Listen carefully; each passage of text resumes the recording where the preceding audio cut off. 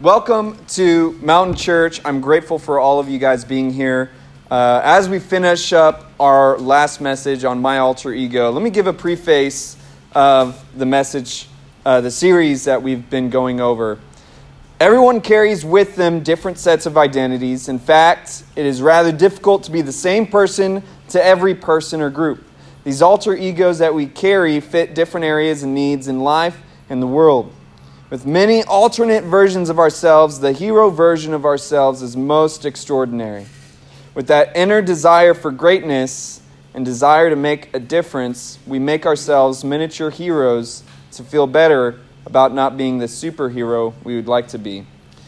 And today, we are wrapping things up with one of the most recognized superheroes, and that is Superman. He even has the name super in his name. The word super in his name. That's how super he is. And Superman is one of the most recognized superheroes of all time. He has everything that you could want as a superhero. Super strength, X-ray vision, laser beam eyes, frost breath, super speed, the ability to fly, pretty much invincible. He seems to have it all, but there's something very particular about him. Something that makes him different from every other superhero. Superman is, in fact, Superman. It's who he is. But his disguise is Clark Kent. While every other hero puts their disguise of cape and mask to show their powers, Superman puts on the disguise of suit and glasses to hide his powers. While others put on masks to be extraordinary, Superman puts on his mask to be ordinary. He hides who he really is in order to fit into the world. You can already see how deep it's going, right? You can already start thinking of different ideas of what you think this message will be like. And through this message, I've had different people of the Bible that we've related to these superheroes. And I've actually been surprised myself of how well they relate to biblical heroes. And with Superman, there's different ideas of who I thought would be our biblical hero to relate. And I feel like I found the perfect person. Maybe you're wondering who it is. Maybe you're thinking, maybe I should have read the Bible a little bit more so I could guess who it is. The person is Moses. Moses. At first glance, you might think, it's an interesting choice. But today I'm going to read y'all a good amount of scripture today about Moses so that we can get some preface. And the first is in Exodus chapter 1, verse 22. Then Pharaoh gave this order to all his people, throw every newborn Hebrew boy into the Nile River, but you may let the girls live. Sexism, right there in the Bible. This is in a time where all of the Hebrews, all of the Israelites were living in the land of Egypt. Joseph brought all of his family there, and now they've grown so much to where it's like a miniature country and culture within the land of Egypt. And they grew so great that Pharaoh of Egypt, the king of Egypt, started freaking out. Say, hey, they're getting a little too strong for their own good. We need to start holding them back because before we know it, they're going to take over our land. What's to stop them from rising up and taking all the land for themselves? So he made this decree to kill all of the Hebrew boys that are born. And an interesting thing happens in the Bible. And for us, looking at Superman, an interesting thing happens to him. Superman is from Krypton. And his whole world is being destroyed. All of the people that he knew were being killed. And as a last-ditch effort, his parents sent him in a rocket ship. It's, when you read his story, it sounds kind of too simple, right? They sent him in a rocket ship to save his life, and he landed on Earth. And even though he landed in a weird farm, he was taken care of by two people, some farmers, and they raised him as his own. And it's very similar to what Moses went through, because one thing that you have to do, just like Superman did one day, is recognize who you are. There's a moment in time where he grew up and he realized who he was, where he was from, and who his people were. For Moses, it was the same way. During this time where everyone was being killed, I'm going to continue to read in the book of Exodus. It says, "About this time, a man and a woman from the tribe of Levi got married. The woman became pregnant and gave birth to a son. She saw that he was a special baby." Someone say special. "And kept him hidden for 3 months. But when she could no longer hide him," showing that baby was going through a leap. Those of y'all who have had kids, a leap is where a baby starts crying for no reason. So that's why she could keep him hidden no longer. "She got a basket made of papyrus reeds and waterproofed it with tar and pitch. She put the baby in the basket and laid it among the reeds along the bank of the Nile River. The baby's sister then stood at a distance, watching to see what would happen to him. Soon Pharaoh's daughter came down to bathe in the river, and her attendants walked along the river banks. When the princess saw the basket among the reeds, she sent her maid to get it for her. When the princess opened it, she saw the baby. The little baby boy was crying, and she felt sorry for him. 'This must be one of the Hebrew children,' she said. Then the baby's sister approached the princess. 'Should I go and find one of the Hebrew women to nurse the baby for you?' she asked. 'Yes, do,' the princess replied. So the girl went and called the baby's mother. 'Take this baby and nurse him for me,' the princess told the baby's mother. 'I will pay you for your help.' So the woman took her baby home and nursed him. Later, when the boy was older, his mother brought him back to Pharaoh's daughter, who adopted him as her own son. The princess named him Moses, for she explained, 'I lifted him out of the water.'" Talking about finding who you are.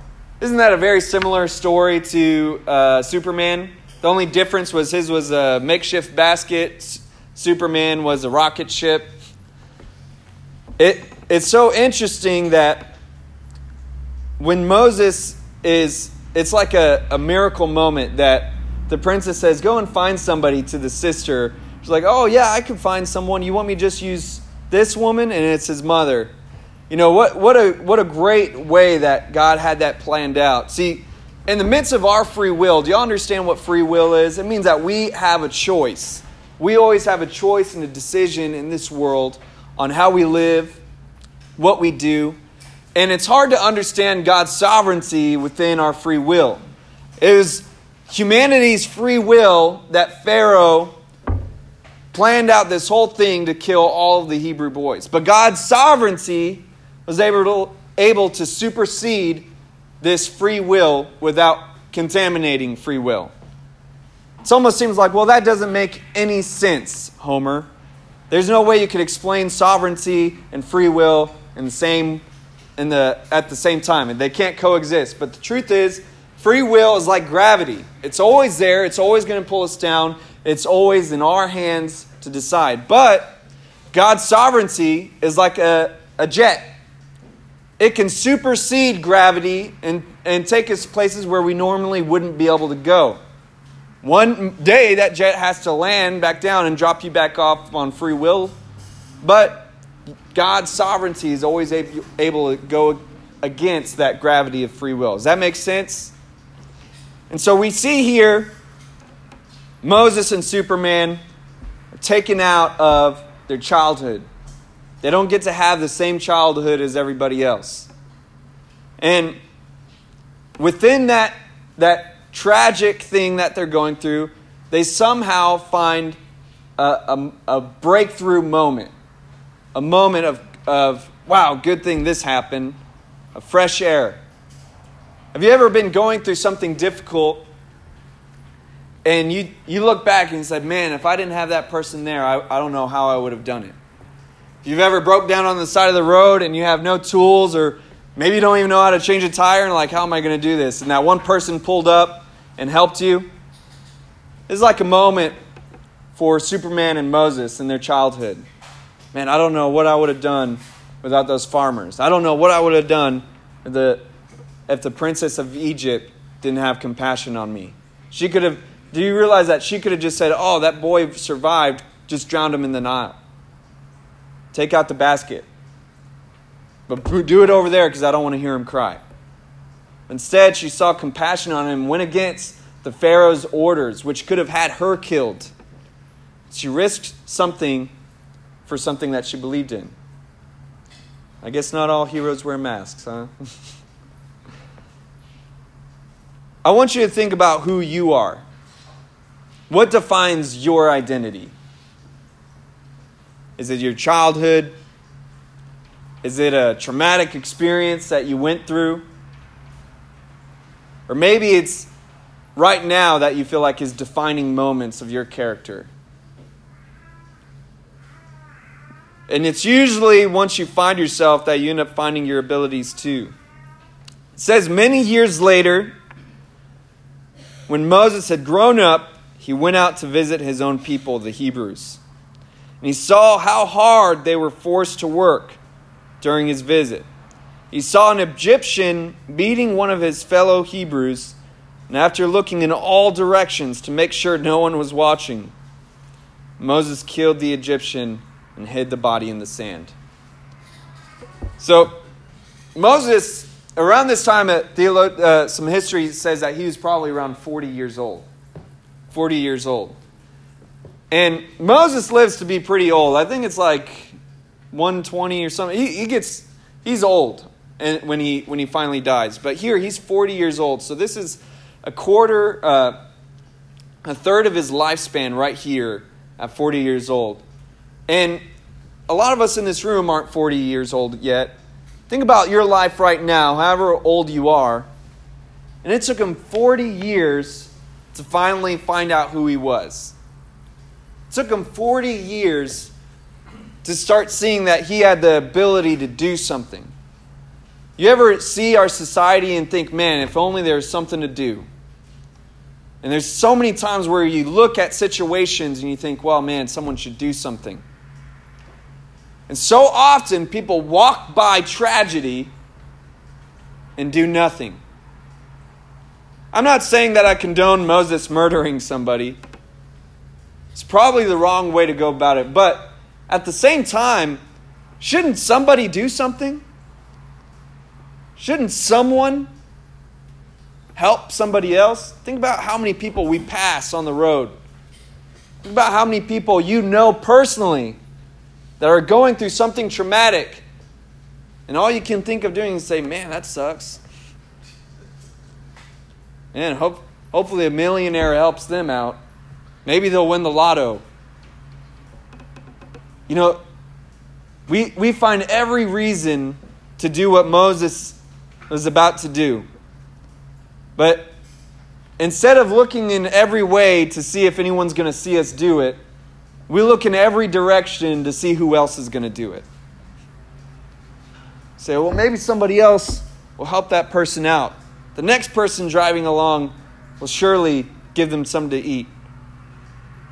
We always want to just pass on this opportunity to help somebody, to do something, and think, well, I'm just not the person to do it. And Moses did that for 40 years. Surely this isn't the first time that he realized that the Egyptians are harsh to the Hebrews. Surely after 40 years, this isn't the first time where it's like, oh shoot, they don't like being our slaves? What? This is so weird. But it took him 40 years to get up the strength, the gall, the maturity to go out and see it for himself. To step in, to do something. And it's interesting to look at Superman, think about how long it took him to start using his powers for good. To become Superman, to put aside being ordinary, say, no, someone needs to do something. You know, I was writing a poem the other day, and at the end of this journal entry I was writing, I wrote, it was kind of like a cry to God. I said, man, what am I going to do? This and that. I was talking to God. And at the end, I didn't really have anything else to say, but I just wrote, well, I guess I'll just keep walking, though. You ever feel like that's all you can do? I guess I'll just keep on going.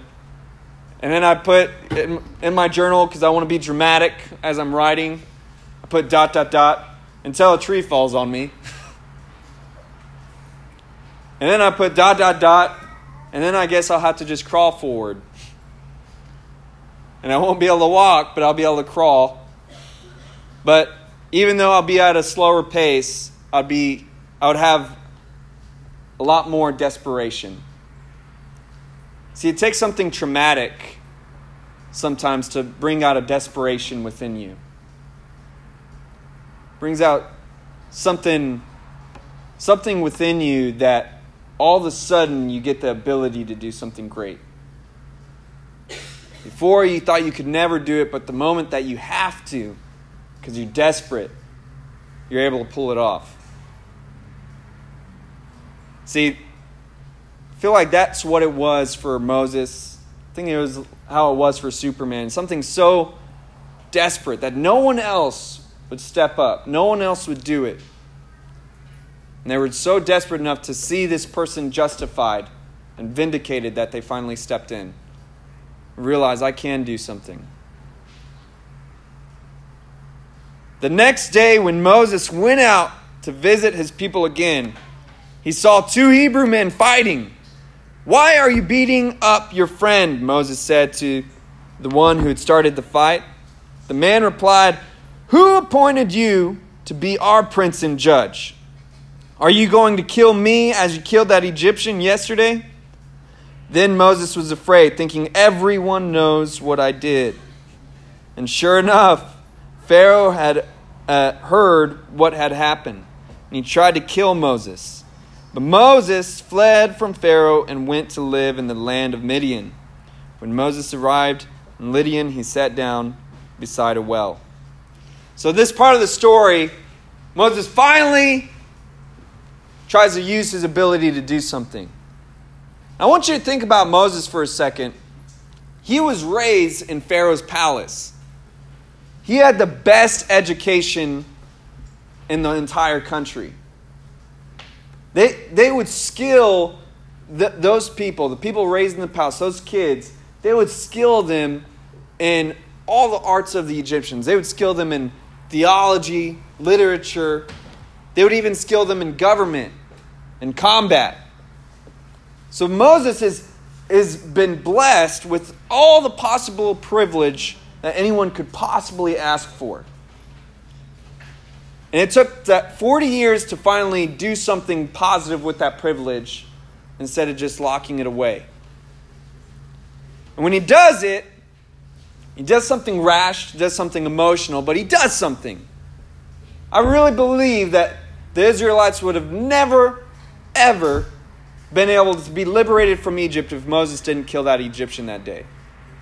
We could speculate and think all these different ways that Moses could have done it differently, but I think given the situation, if Moses would have let that Egyptian beat that Hebrew to death, if he would be able to stand that emotionally and see something like that and do nothing, then how would he ever possibly do something later? That's equivalent to seeing a woman being raped and doing nothing and saying, well, next time I'll do something. If he wasn't going to do it then, he wasn't ever going to do it. And now we see that the very people that he's trying to help. I mean, think about, you ever get something going, you're like, oh, you know what? This is a new page. I'm about to get something new started. And the very next day, he has everyone say, oh, we know what you did. Don't try to act like you're someone you're not. You're a murderer. Starts calling him out. And here in Moses' head, he has it in his mind that his destiny is to liberate his people. And the very people he's trying to help start attacking him. That's crazy, right? But isn't that how it goes for us all the time? Maybe you know a family member, maybe you yourself try to help somebody, but they didn't want your help that way. And so they reject you. They start calling you names, saying you're just being controlling. Within our own families, we reject people that try to help. And what's so interesting is how, in finding his abilities, I think it's so funny that we try to do things under the table. Like, we have what's called a conscience. Everyone has a conscience, right? I know that you do because the Bible says that it's there. Everyone has a conscience, and we all have this conscience that tells us when something is right or wrong. You notice that? Even a child has it. Never have to tell a child to lie. As soon as you ask them, are you lying to me? They didn't even know before that point that lying was wrong. No one taught them. But fear immediately grips them because their conscience is a witness saying, yeah, you did lie. They're about to find you out. And that child's like, no. My imaginary friend did it, I swear. Because they don't want to deal with the consequences. And even when we do good things, just like we do bad things, there's consequences. We like to have it in our mind, well, if I do the right thing, if I start living right, if I start following after God, then all of the world will support that. All of the world will say, hey, good job, champ. We want you to succeed too. Well, keep going forward. We want you to find your place with God. Does that ever happen? No. In fact, the minute that you even start trying to have a real relationship with God, have you noticed that life becomes a little bit more difficult? I mean, even family members will start telling you, like, why are you doing all that? You don't need to go to church or do that extra stuff. Live your life, enjoy yourself, and then whenever you're older, that's when, you can give yourself to God, like on your deathbed or something. You're doing it all wrong. Maybe you got that family member who's like, oh, I thought you were supposed to be a Christian now. Get any of those? You're like, oh, no, I can't pick you up after all because I have to go to work. Oh, yeah, and you call yourself a Christian. Yeah, whatever, hypocrite. Just slinging slander. Sometimes people have something to say, right? People always like to share comments. Share their opinions. I think the worst opinions are the ones that aren't asked for, right? But the point I'm making is that even when you're trying to do the right thing, life will not get easy for you. And you will be discouraged. And you'll run away just like Moses. Run away from everything that you're trying to do, everything that you'd gotten started, and you'll run away because you'll think, man, I did the wrong thing. I just need to keep low key. I need to stay low key. I don't need to be doing all this extra stuff. I don't need to follow after God. That didn't get me anywhere. Now I'm wanted for murder. The moment he started trying to do something right, people attacked him. So he ran away, just like all of us. But you can only hide your life. You can only hide your abilities. You can only hide who you are. You can only hide your calling for so long. Moses knew deep down that he was supposed to do something. That's why he went out to the Hebrews in the first place. He was being beckoned. They were calling him. His heart longed to go and do that. It was in his purpose. And a lot of us have those kinds of callings, something that you've always wanted to do, that you just feel like you want to do. But whenever you start facing those difficult times, those people that don't believe in you, that's when we run away.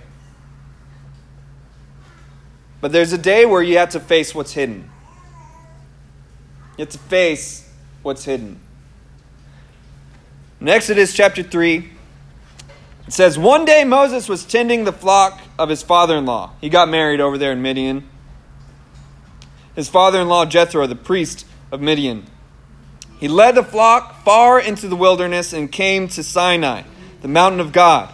There the angel of the Lord appeared to him in a blazing fire from the middle of a bush. Moses stared in amazement. Though the bush was engulfed in flames, it didn't burn up. This is amazing, Moses said to himself. Why isn't that bush burning up? I must go see. And the reason why this is so interesting is because it was common in those times in the desert for bushes to catch on fire. And so he's seeing this bush on fire, a normal thing, but there's something peculiar about it. See, a lot of times with a burning bush, we imagine that it's a single event in history that has never happened before. But sometimes God is using an ordinary thing with a little twist to speak to you. When the Lord saw Moses coming to take a closer look, God called to him from the middle of the bush, "Moses, Moses!" "Here I am," Moses replied. "Do not come any closer," the Lord warned. "Take off your sandals, for you are standing on holy ground. I am the God of your father, the God of Abraham, the God of Isaac, and the God of Jacob." When Moses heard this, he covered his face because he was afraid to look at God. This is where we really find the connection between Moses and Superman. This part where he covers his face because he was afraid. I mean, it so relates to this character Superman. Let's go back to Superman for a second. Think about who he is. Superman who disguises himself as Clark Kent. Who's Clark Kent? A dorky loser. That's what he's portrayed as. Even in the city that he hides in as Clark Kent, he takes on a crappy job as a journalist or something. Not saying that journalists don't get paid money or anything, but in the comic books. He has this crappy job. He pretends to be a weak person, pretends to be gullible. And what really amazes me is that he also pretends to be poor. He lives in a small, lousy apartment, even though he has the fortress of solitude. He has his own fortress. And yet he chooses to live in less so that he could fit in. And he covers up who he is as Superman to where even the person that he loves, Lois Lane, who loves Superman, he is always around her as Clark Kent, wanting to be with her, longing to be with her, and yet disguises himself to pretend to be someone he's not. He could have so much, but he wants to fit in with everybody else. He desires to be normal and go through just everyday human society things. And here, Moses experiences something extraordinary. The God of the universe speaking to him, and he covers his face. He puts on the mask. He says, "Oh no, you don't want anything to do with me." And the Lord replied, "I will personally..." Oh no, I'm skipping ahead. Sorry. I got more to say. What interesting is that in this point in time where God is calling Moses, and he says, he tells Moses, "I surely have called you to deliver your people of Israel." Your people, what you thought you were supposed to be doing at the beginning, but you doubted, is really what you were supposed to be doing all along. Even though everybody else doubted you, and it made you doubt yourself, I still called you to do it. And I'm sending you back, even though you don't want to have anything to do with that anymore. And it's scary to go back to the things that you try to hide away. You're going to have to face them anyway because I called you to do what you're supposed to do. And Moses replies to God saying, "You do not want to use me. Surely there's somebody else. I can't even talk that good. I'm not even that smart, God. I'm telling you, you really don't want to use me." And there's this kind of a debate whether or not Moses really had a stuttering problem. He says, "God, I can't speak to the people or lead them. Who am I to be their leader? I can't even talk right. I stutter." And there's some people that say Moses lied to God, saying because he was trained in the most educated place. He was in the palace. He was more than smart. He was educated and trained. And in the book of Hebrews, it talks about how he was so esteemed and so skilled. And so it's alluded that he was just lying to God. And some people like to believe the other part, that God will use even a stuttering person to speak to people. I believe that Moses might have had a slight stuttering problem, but nothing that would disqualify him. But we do the same thing. We use little inequities of ourselves that we know, and we say, oh, well, this is why I can't do it. Well, I barely could give to that person because I barely have enough in my account. I'm still on a budget. That's why I can't help somebody else. Well, I can't lead because I'm still trying to figure out my walk with God. I can't show up and do this or do that. I can't go to a school and help mentor because, I still feel like I'm figuring out who I am. We have all these little things that give us reasons of why we can't do greater things. You want to open your own business or start your own business, but you think, well, I never went to college to business school, so I can't do it. You want to do more with God. You want to experience great, real, glorious things, but you think, well, I still have these struggles and these issues that I'm trying to break in my life, and that's why I can't. Maybe it's like you want to just go to church every Sunday, but you think, well, I've been hurt by church in the past, and I just want to go when I feel comfortable. I don't want to get too comfortable because I don't want to get hurt again. We have so many opportunities to have great experiences, great success, but we disqualify ourselves because of little things in the past. And guys, come on, we make little things big things, right? We all have a conscience, right? We remember that. Just talked about that. Have you ever said something out loud knowing that it was exaggerated? Maybe someone's saying, I'll give a personal example, okay? With me and my wife. Whoa, calm down. And I'm not saying that this is today, honey. But say there's a moment where I'm about to do something. I have it in my mind. I'm going to go do this or that. I'm going to go work out. And right when I'm about to get ready to do that, my wife says, can you take care of our daughter? Hold her. Take care of her so I can take a nap.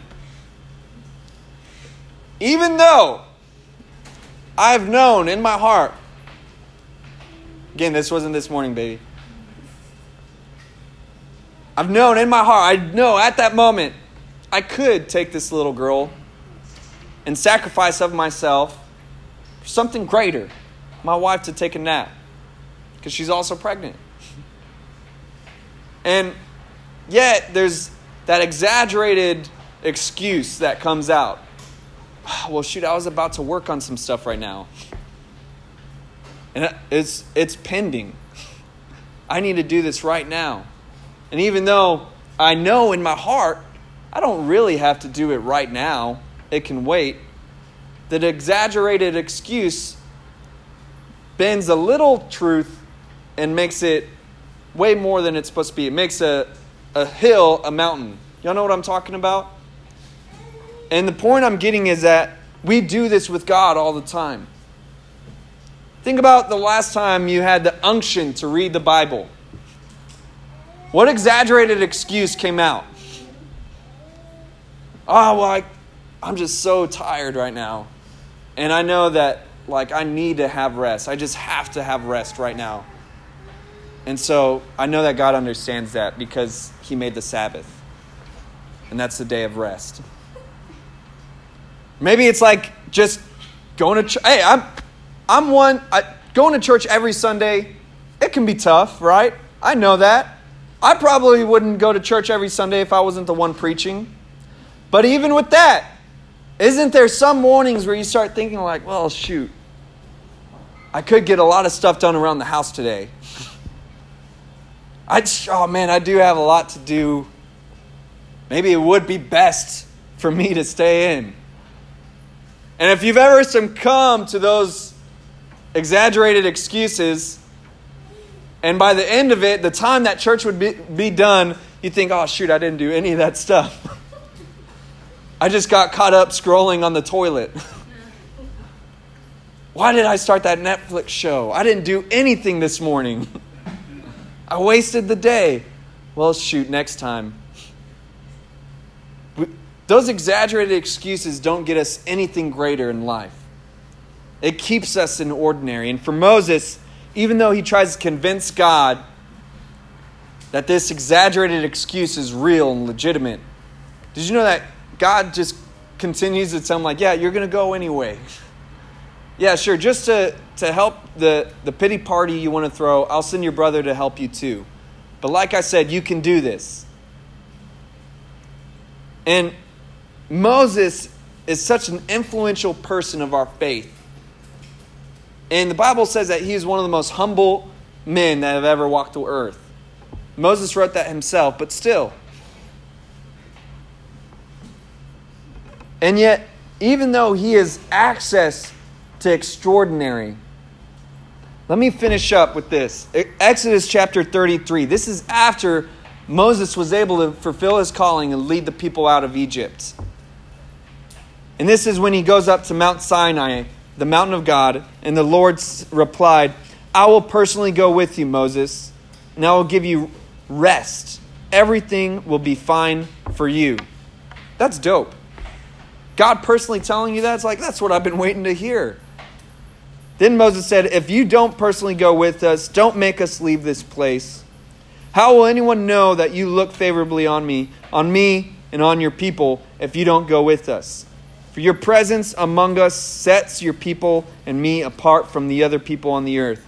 The Lord replied to Moses, I will indeed do what you have asked, for I look favorably on you, and I know you by name. Moses responded, then show me your glorious presence. This is one of the most amazing interactions between Moses and God. And Moses is saying, God, I don't want to go anywhere without you. I want you in my life. And I feel like a lot of us have moments like that where we say, God, you're all I want right now. We have those right now moments. But Moses is being real serious about it. He's saying, God, just show me who you are. You ever ask God to just show you something? God, just show me a sign. God, just show me that you're with me on this. I'm intimidated and I'm scared. Just show me that you got my back. Don't we? Isn't that all we want? God to show us that He has our back. And God says, I do. I really do. In fact, I know you by name. I think about you in the morning. You're the person I think of when I get up. I'm personifying, of course. I don't think God sleeps. He's eternal. But Moses says, then show me a sign. Show me your presence. And something extraordinary happens, and God shows himself to Moses. And it's so powerful and so glorious that it leaves a mark on Moses' face. It says in the next chapter, when Moses came down Mount Sinai carrying the 2 stone tablets inscribed with the terms of the covenant, he wasn't aware that his face had become radiant because he had spoken to the Lord. And the people of Israel would see the radiant glow of his face. So he would put the veil over his face until he returned to speak with the Lord. That was verses 29 and 35. It said that when he came down from the mountain with the 10 Commandments, he was all excited, like, man, like, I feel so refreshed. You ever feel like that? Man, church was great today. I feel so refreshed. It was just what I needed to hear. Load off my shoulders. And it said that everybody was looking at him. Strange. Like, what is on your face? Maybe it's joy. I don't know. Happiness. What is wrong with that person? He's feeling all good. And his community, the people he surrounded himself with, made him feel uncomfortable. Made him feel uncomfortable and even weird for being different than them. And it shows us that what he does next is that he puts a veil over his face. He covers the glory of God that touched his face. The thing that he very asked for. He said, how will people know that you look favorably on me? And God gives him an obvious sign. He said, well, they'll see it in your face. And the very thing he asked for is the very thing he hides. The very thing he wanted is the very thing he covers up. And comparing him to Superman, covering up these amazing abilities, covering up this glorious experience with God just to fit in to the world, to society, to your community. And what I'm getting at is that each of us, we cover up God in our lives in one way or another. And community is so powerful that it will either lift you up or bring you down. And the community that you choose to surround yourself with will either celebrate the great things God is doing in your life, or they'll just talk about it in a negative way. Either celebrate you or tolerate you. And I want you to think about your community. People you surround yourself with. Like I said, we all have a conscience. Your conscience will tell you. Do you really feel like the people you surround yourself with help elevate the power of God in your life, or do they make you feel like you have to hide it? Do they elevate God doing a work in you, celebrate it? Or do they make you feel like you have to hide it? Can I share a quick story? Just to close this off. And it's not a story where I got superpowers for a season. It is when I had just given my life to Christ. I went to go and visit the friends that I would usually go and visit. Only before I gave my life to Christ, we had kind of a tradition of buying a QP, which is a quarter pound of marijuana, and we spend the whole weekend to do drugs and celebrate each other, lift each other up. But this time, I'd given my life to Christ, and I realized that I wanted to trust God with my peace rather than a substance. And I went to visit that same community I surrounded myself with. Only this time, it felt extraordinarily different. In fact, I felt very weird being the only one that wasn't drinking, the only one that wasn't doing drugs. And even though at first glance you're like, no, it's okay. The more a couple of drinks back, it was like, man, you're really not going to drink? You're really not going to do this? And I'm not in no way saying that drinking is a sin or anything like that. But for me, it was, because I really felt like I shouldn't do it anymore. And they began to try to pressure and persuade me to do something that I didn't want to do. Something that for me was lowering myself because it was doing something that I really believed I shouldn't be doing. And it got all the way to the point where, being just a bunch of young guys, right? They were trying to hold me down and force me to smoke and drink. Well, the beginning is like, no, man, we just care about you. We just want you. Man, that's all that matters. You don't have to do all this stuff. By the end of it, literally holding me down and trying to make me fit in by doing what they're doing. Every group of friends is different. Every community is different. But every community will either build you up or bring you down. And community is so powerful that it could make a superhuman, Superman, feel like they have to cover up and hide who they are to be like everybody else. And if your community makes you feel like that, then I'm begging you, find a different community. Because it will only lead you to hide the great things of who you are. And those great things should not be hidden behind a mask. If you put aside your fear and trust God, you will experience greater than ordinary. But you're going to have to stop hiding what He's doing in your life. I want everyone here to bow your heads and close your eyes. And if you're here and you're ready to take off the disguise, you're ready to show yourself out church and out of church, inside of church and outside of church, what God is doing in your life. If you're ready to make that first step in surrendering your heart, your life to Jesus Christ, I want you to just raise your hand. Amen. I see your hand. If you've already given your life to Christ before, I want you to pray this prayer as a reaffirmation of your faith. And if you rose your hand, this prayer is for you.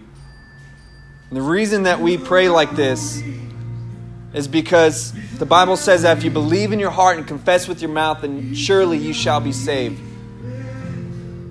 So pray this prayer. Say, Lord Jesus, I take off my disguise. I'm here before you, transparent, and I want to trust in you. I want to live my life for you. I believe that you're the Son of God, that you died on the cross for my sins, and that you rose from the dead. Be the Lord of my life and the Savior to my soul. In Jesus' mighty name.